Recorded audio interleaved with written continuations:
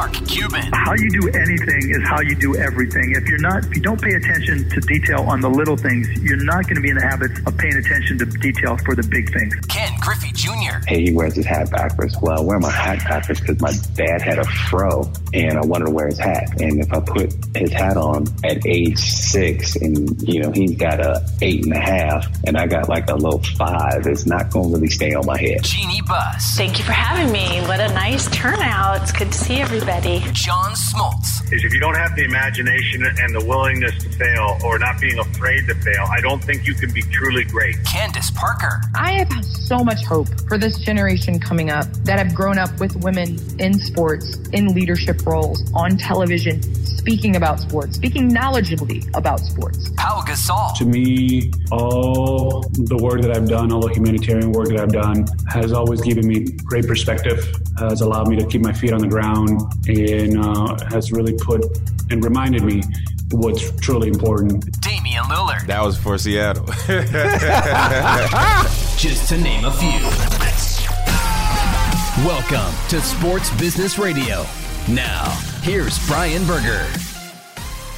Well, thanks for joining us on this edition of Sports Business Radio, powered by Malka Sports. Find them online at malkasports.com. Another fantastic guest for you this week, someone returning to Sports Business Radio after joining me a little over a year ago. He's got a new book out. Bubba Watson, two-time Masters champion, author of the new book, Up and Down, Victories and Struggles in the Course of Life. He co-wrote the book with Don Yeager. Just a real candid book about his struggles with mental health, the death of his father, how he dealt with increased fame after winning the Masters, and his life being married and adopting 2 children. A really candid book and a human book from Bubba Watson. I think you're going to enjoy this conversation on our show today. I'm joined by executive producer Brian Griggs. Griggs, how are you? I'm doing good. And that's one of the things I love about Bubba. On our first interview, he was the same too, but even on this one, even more in depth, and just, he's so real and just human and normal, and speaks his mind and just answers the questions great, good stories, all around just a really good guy, and it's a fun interview. Yeah, I mean, look, golfers can be pretty vanilla, right? I mean, Tiger has always had a personality. Phil's had a personality. Ricky Fowler. There's some golfers out there that have personalities. Bubba has a personality. And he's always had a personality. And he's not everyone's cup of tea. But he's my cup of tea, and I like that he has a personality, and I like that he wears Jordan shoes, and that he owns a minor league baseball team, and that he owns a candy store, and that he's a parent to 2 adopted kids. And I love the fact that he is helping others come out and talk about their struggles with mental health. My struggles with mental health have been very, very real this year. And, I haven't really talked about them, and I'm not ready to talk about them yet. But, when I see people like Bubba Watson come out and address his struggles with mental health, it makes me feel better about what I'm going through. And I think a lot of people are probably in my position too, where they're not as fearful to talk about those struggles when they see someone like Bubba come out and talk about it. Yeah, I agree. And I think when you're going through a struggle, mentally especially, you feel like you're the only person that's going through it. So it's nice to have someone else like this that can come out and speak about it. And you're like, okay, cool. I've got somebody else in my my side that goes through this too. All right, Bubba Watson, 2-time Masters champion, author of the new book, Up and Down, Victories and Struggles in the Course of Life. He's going to join me next. To those listening, if you want to watch this interview, it's on the Sports Business Radio YouTube channel. Go to sportsbusinessradio.com, click on the link to our YouTube channel, and you can watch this conversation there as well. You're listening to Sports Business Radio. We'll be right back.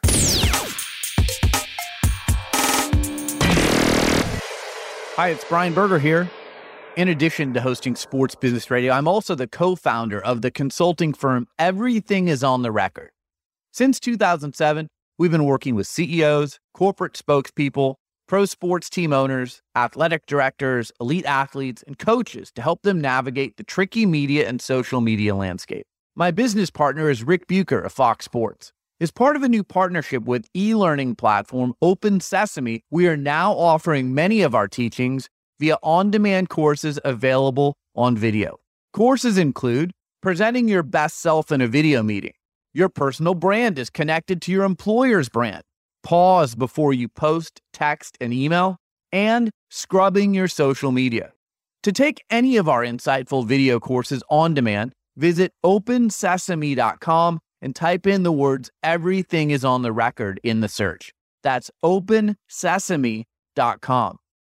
To learn more about how we can provide a customized training session for your organization, visit everythingisontherecord.com. That's everythingisontherecord.com. Now, back to Sports Business Radio with Brian Berger. My guest is Bubba Watson, two-time Masters champion, author of the new book, Up and Down, Victories in the Course of Life. It's available on Amazon.com and bookstores everywhere. Bubba is 14th on the all-time career earnings list for pro golfers. You can follow him on Twitter and Instagram at Bubba Watson. Bubba, you recently celebrated a birthday. Happy birthday. No, thank you so much, man. So let's start with your book. Just fantastic. I couldn't put it down. I love books that are honest and candid. You know, some people write books and they want to put a fairy tale story to their life. And while yours is a wonderful life, you also are very open and honest about your struggles with mental health and, adopting kids and marriage and all of these things. Let's start with, why did you write a book now? Why was now the time to write a book? There's a couple of reasons. And so I didn't want to write a book about golf. Like, that's just like kind of what you said. That's no fun. And so when the pandemic happened, I literally just came out of what I call my darkest hour, rock bottom, right? First chapter of the book. And so it started, give or take, it started years ago, but 15, 16, and 17 were the years that were like, I kept going down. And so now I'm come out of it, 18, I come out of it, 19. And so now the pandemic happens and we don't know what's going on with the world. We don't know what's happening. We just know that businesses and sports and everything started shutting down. And sitting around the house, I said, man, maybe it's time to write a book. Maybe it's time to do it. And it's not really about golf. It's not about this, but it's about my struggles. Maybe we can inspire somebody. And for me, it was a freeing moment. You know, the freeing moment was in 17 when I went to my wife and told her all my issues, everything that's going on in my head. And so now I get to share that. I've already shared it with my wife, my team, my family, all these people. But now I want to give it to the world, and the world to help inspire somebody. If it was one person, the book is worth it. If it's two people, man, that's a double blessing. And so for me, it was just, it was the time. It was the right timing. I had plenty of time. A lot of things were shut down. I wasn't playing golf. We didn't know where the world was going. So why not try to put it to paper? And so that's what we did. Took a while to get all the things right. It took many, many hours on the phone. But yeah, we got it right. I read it, had to correct some things and make sure everything was right. But I wanted to share. There's nothing I need to hold back. If I can tell it to my wife, I can tell it to everybody else. And so, it's changed my life. It's freed me up. So it was. I thought it was the right time to do it. How did you come across Don Yeager? I know you said in the book you guys had discussed this for a long time. He had come to you years ago with this idea. How did Don become the person to help tell your story? So Don was one of many that have reached out about doing the book. And then, what kind of book are you writing? All these different things. And Don, his whole pitch the whole time was, I love who you are. Whatever book you want to write, let's write it. And so that was nice to hear. And that was years ago. He told me that, but I just didn't have anything really to write about. Didn't have the things that I want to write about. And then we're going through the issues. Don popped up again. And when I say Don popped up, it was us. We were like, okay, who can we get to write it? What kind of person do we want? Looked at some of Don's books and we went back to Don and said, we're going to do it ourselves. So with the process started with ourselves, then we had to get a publisher because it was me picking pages and colors and fonts. And I was like, look, I'm not educated in this. I can tell you my life story, but I'm not educated enough to pick out fonts. So we reached out to a publishing company, but Don he's a great man. I love who he is as a husband, as a dad, as a friend. And so, this process, our families, our relationship has grown because we spent many hours on a phone call because we didn't, obviously didn't want to meet face to face with all the stuff going on with the pandemic. So Tuesdays and Thursdays were our days, and my kids knew it. I locked myself in the office and talked for hours at a time. And somehow we got through the book. Well, I'll tell you what, you said you wanted to inspire one or two people. You inspired this guy right here. So, oh man, thank you. There's one person right there. And I know people are going to read this and, it's going to help them a lot. One of the things you talked about with me when you were on Sports Business Radio with me last time is mental health and, the importance of being able to talk about mental health now. 5, 10, 15 years ago, it was seen as a sign of weakness if you talked about mental health. That was one of the big takeaways from this book from me, is that you talked about your struggles with anxiety. You talked about overthinking things and kind of getting inside of your head. One of the things I loved about the book is I really felt like when I was reading it, it was your voice. Like I could be inside of your head with you when you were, whether it was second guessing a second shot or things going on with your family. But Bubba, you've become a real spokesman for talking about mental health. And I think this book is only going to put that in the spotlight more. Right. My whole thing was, I think communication is the key. And for me, my body was healthy. My blood work, all these things, my heart, but something was eating me inside. And I had so many things going on I had to share. And for my relationship to be where it should be, my marriage, I had to tell her. I had to let her know what I was going through. It's not that I was trying to be distant from her. It wasn't I was trying to be distant from my kids. When I'm sitting there at dinner and I've got all these things going through my head, I'm losing weight. I mean, obviously she could see something was going on. And so I had to voice it. And going back to being a man, I don't feel less of a man. I feel more of a man. My wife is closer to me now. Mm-hmm. We understand each other better now. And now we're free to talk about things. She's told me things about her. And so our relationship that way, now our relationship with my close friends, my close niche of friends, we can discuss things because they got to hear all my stuff. And so, now I get to hear them because now they want to voice it, right? They feel free. They feel like they can voice it. And so, yeah, I mean, I don't feel less of a man. I feel actually more of a man because now I'm man enough to tell you I've got issues.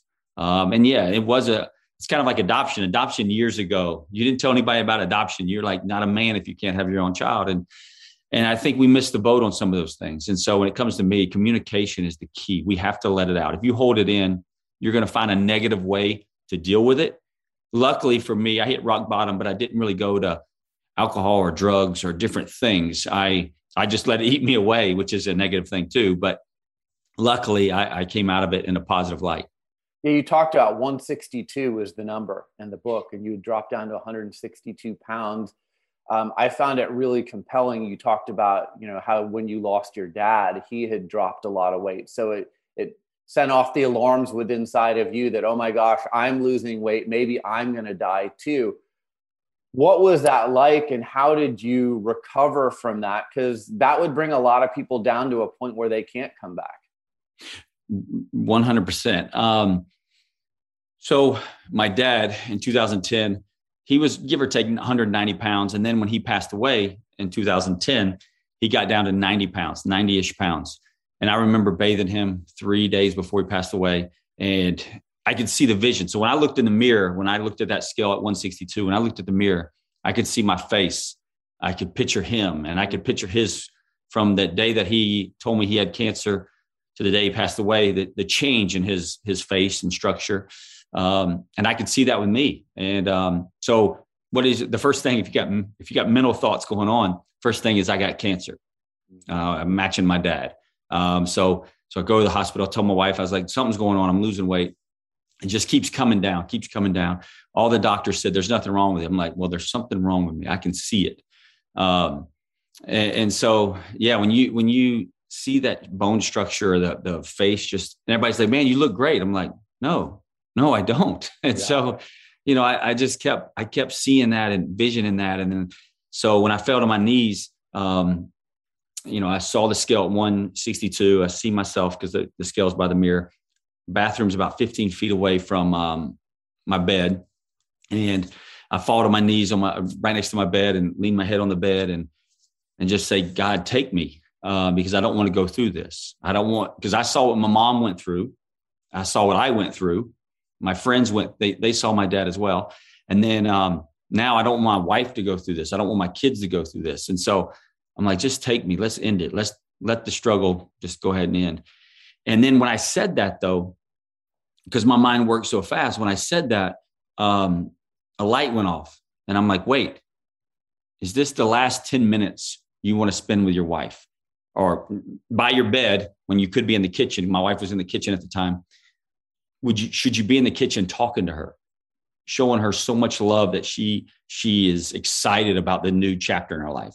And the same thing with my kids. And I was like, I'm wasting 10 minutes. If I have 10 minutes, I'm wasting that 10 minutes.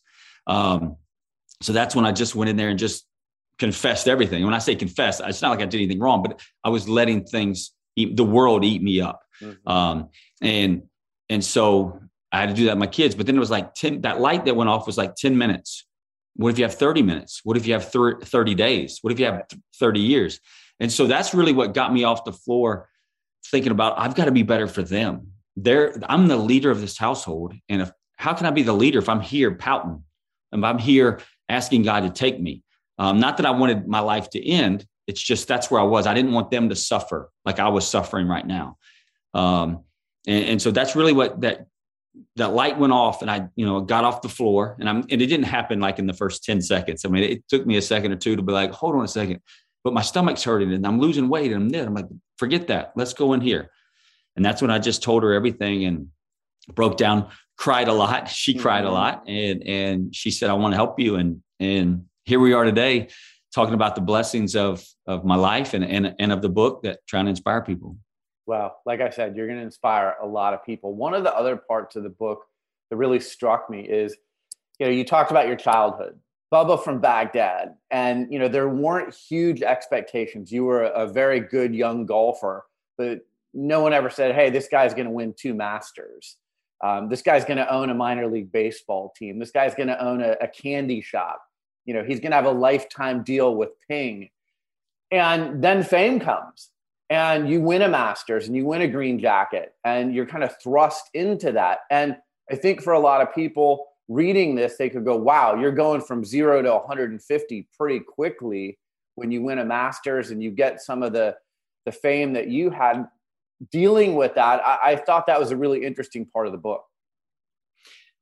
Yeah, there's no manual to fame.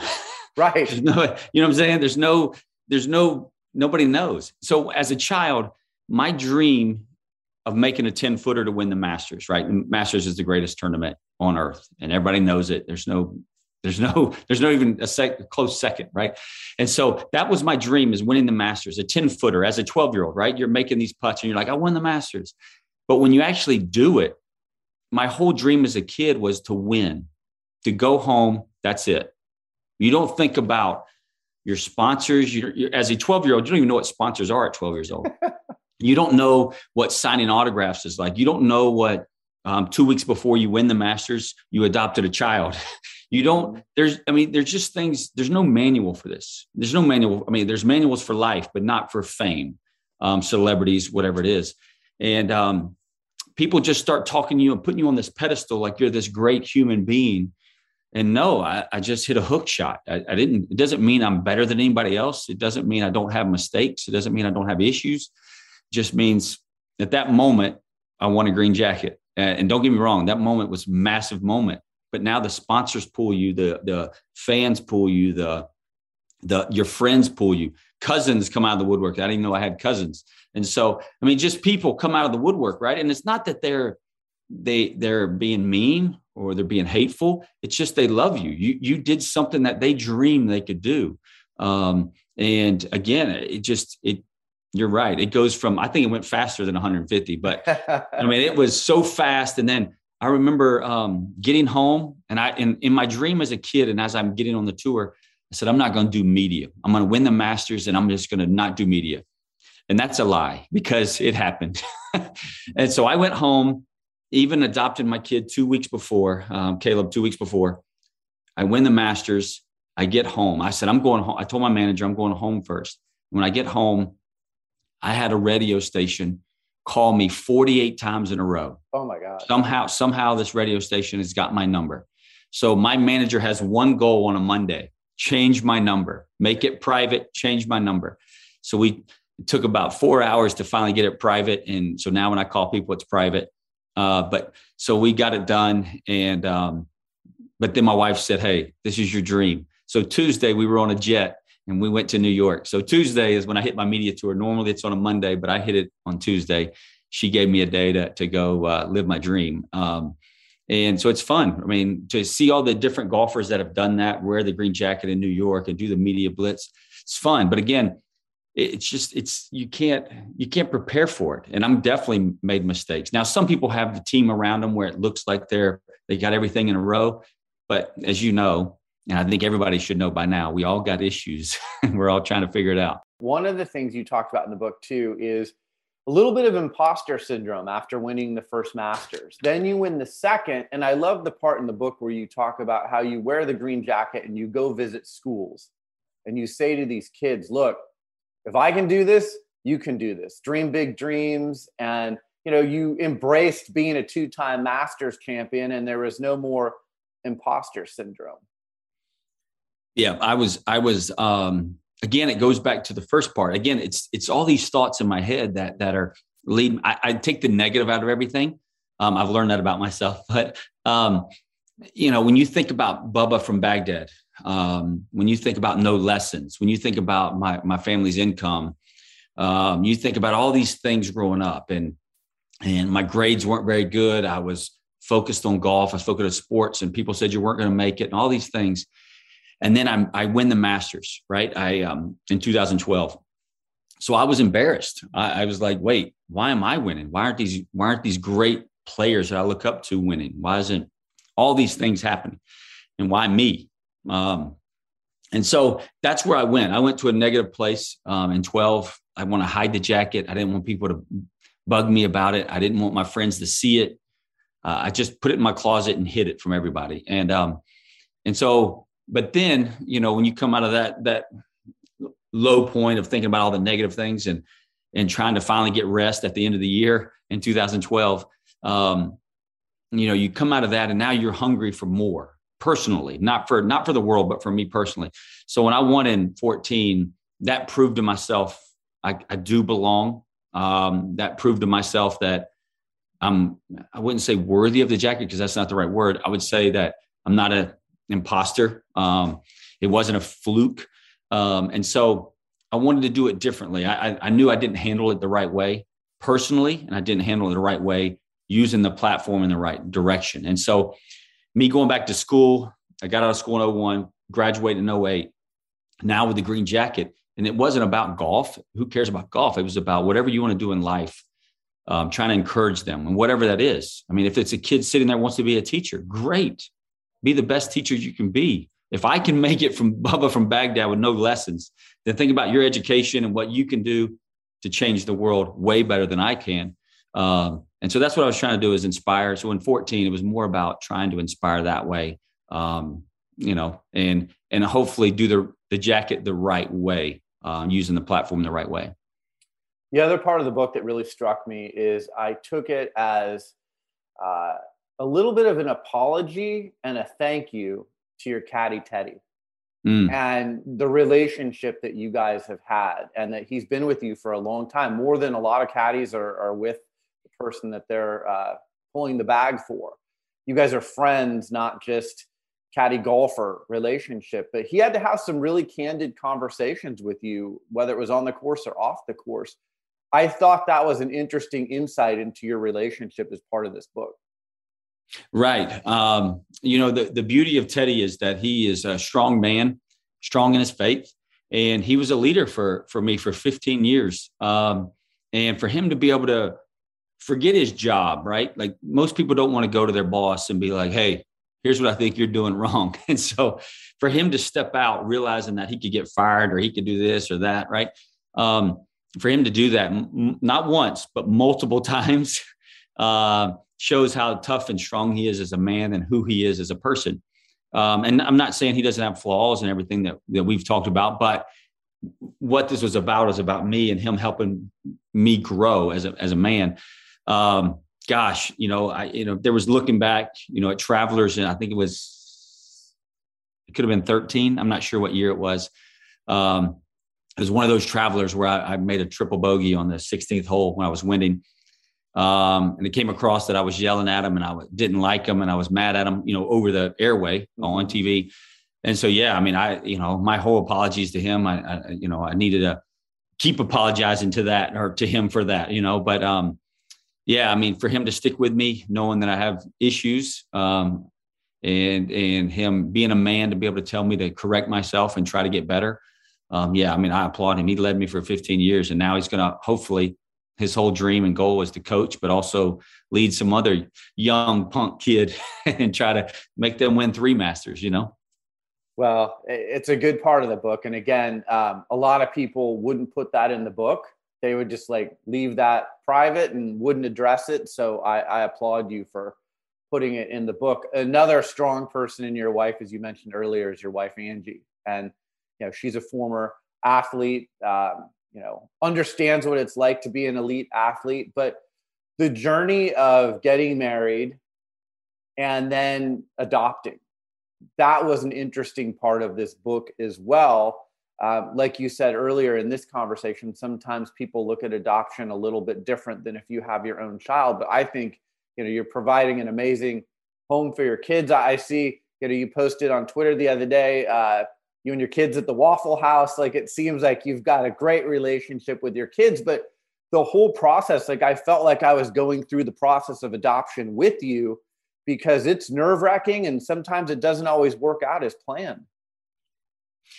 Yes. We talk about one of the first or second date, depends on which one you're talking to, me or her, but she told me that she can't have kids. And so, it was, and I told her right then, I was like, well, God can make us have a family. There's other ways to have a family. And so, yeah, I mean, when you think about adoption, when I think about adoption, I think about you're blessing some child. You're blessing some child that was born into a tough situation. And so it's not, I don't see it as a negative towards the woman or the couple that have to give this child up. I see it as they're actually trying to help this child the right way or correct way or the best way they know how. And so for me, I want Caleb and Dakota to be blessed. I want them to have a fun childhood, but I never want to steer them away. We've already shared with them that they're adopted and they understand the story. She's only 6, so she knows she's adopted, but she probably doesn't register quite yet. He's 9, so he understands. He understands a lot better. And but we don't ever want to say you can't see your family, you can't know your family later in life.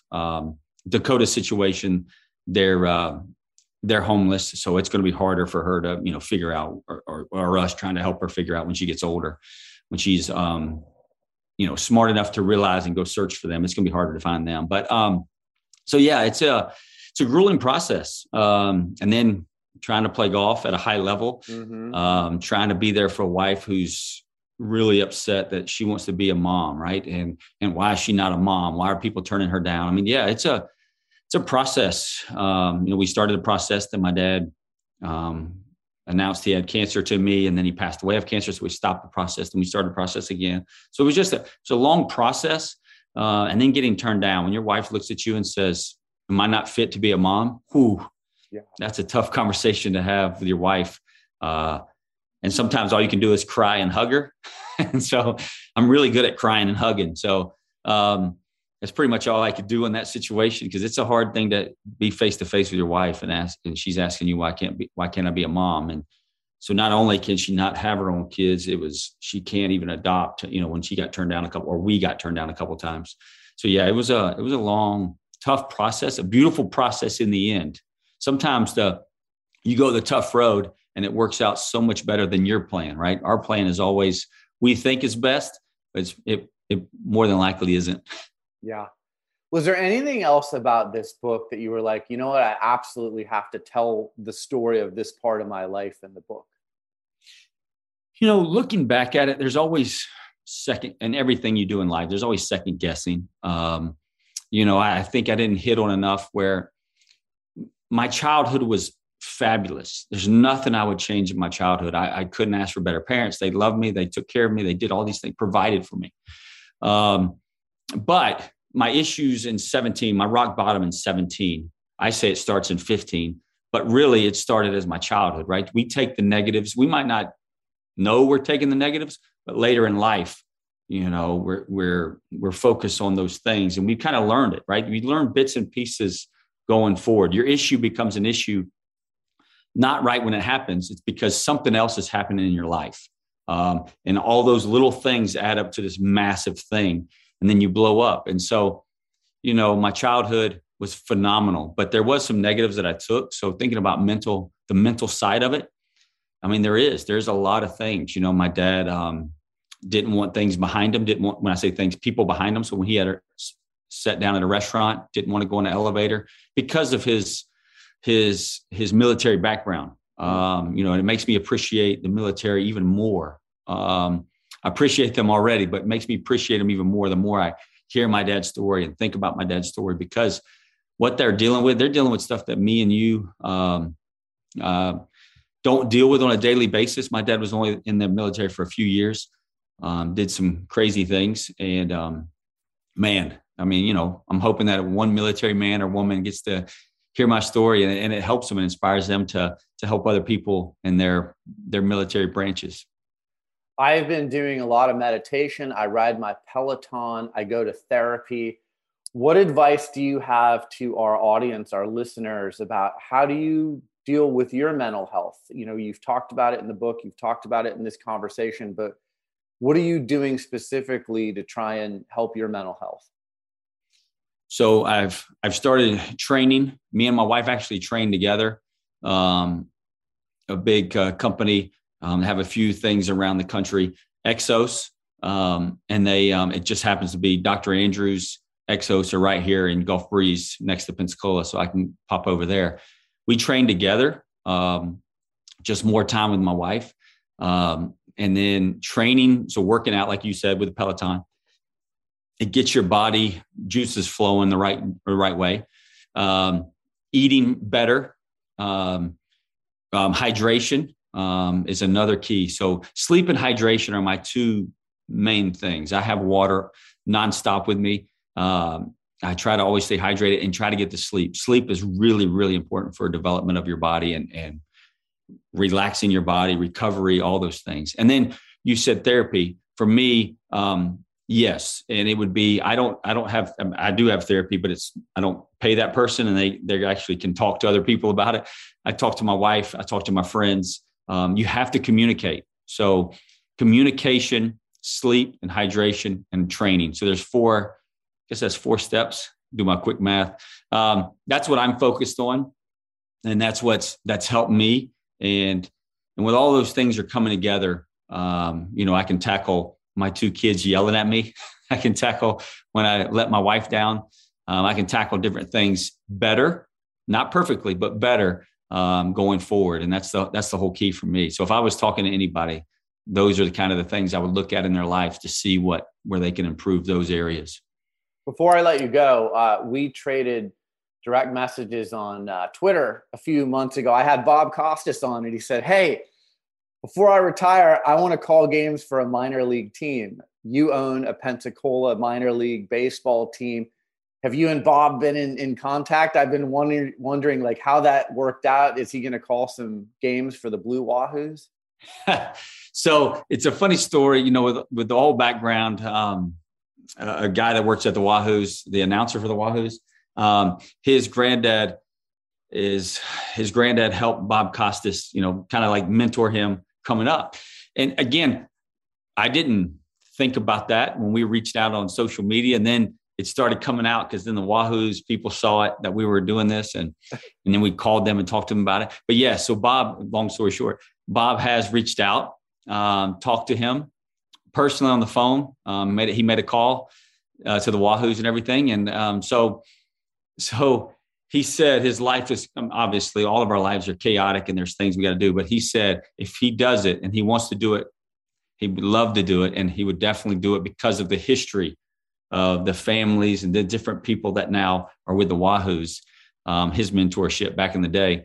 So yeah, he said he would love to do it, and just the timing needs to be right. And the timing, you know, he's busy, there's things going on, but yeah, he said he definitely would love to do it, and he really wants to do it. It's not like this is not just something he just threw out there. I mean, he actually thinks it would be the greatest thing ever to do. That is fantastic. That makes me very happy. And, I think just the story you told, it would be fitting if he called a Blue Wahoos game. Bubba Watson, author of the new book, Up and Down, Victories and Struggles in the Course of Life. The book is available at Amazon.com and bookstores everywhere. Follow Bubba on Instagram and Twitter at Bubba Watson. Bubba, look, you're one of my favorites, man. And I'm really pleased with how your book turned out. I think you did a great job. I think you're going to inspire a lot of people. You certainly inspired me. And I wish you a happy holiday season and nothing but success. Yeah, thank you, man. Thanks for having me, man. Enjoyed it. Thanks for everything. You're listening to Sports Business Radio. We'll be right back. Hey, it's Brian Berger here. We've collaborated with our friends at Parrish Project to create high-quality sports business radio clothing, including hoodies, long-sleeve T-shirts, and short-sleeve T-shirts. Each item comes in 5 different colors and a variety of sizes. These items are super comfortable, and you can wear them on Zoom calls, while working out, or when you're lounging around the house. Sports Business Radio has loyal listeners around the world. We'd love for you to post a picture rocking your Sports Business Radio gear. Tag us on Instagram or Twitter if you post. Get your official Sports Business Radio gear by going online to parrishproject.com. That's parrishproject.com, Parish project.com. Well, that's it for this edition of Sports Business Radio. Thanks for tuning in. Thanks to our show staff, Brian Griggs and Josh Blank. And thanks to our partner, Malka Sports, for powering Sports Business Radio. Learn more about them online at malkasports.com. That's MALKA sports.com. For Brian Griggs, I'm Brian Berger. Have a great week, and we'll talk to you soon right here on Sports Business Radio. This and every SBR podcast is available on Apple Podcasts, Spotify, Stitcher, and your favorite listening app. Follow Sports Business Radio on Facebook, Twitter at SB Radio, Instagram at Sports Business Radio, and online at sportsbusinessradio.com. Sports Business Radio is produced by Brian Griggs and Griggs Productions, griggsproductions.com.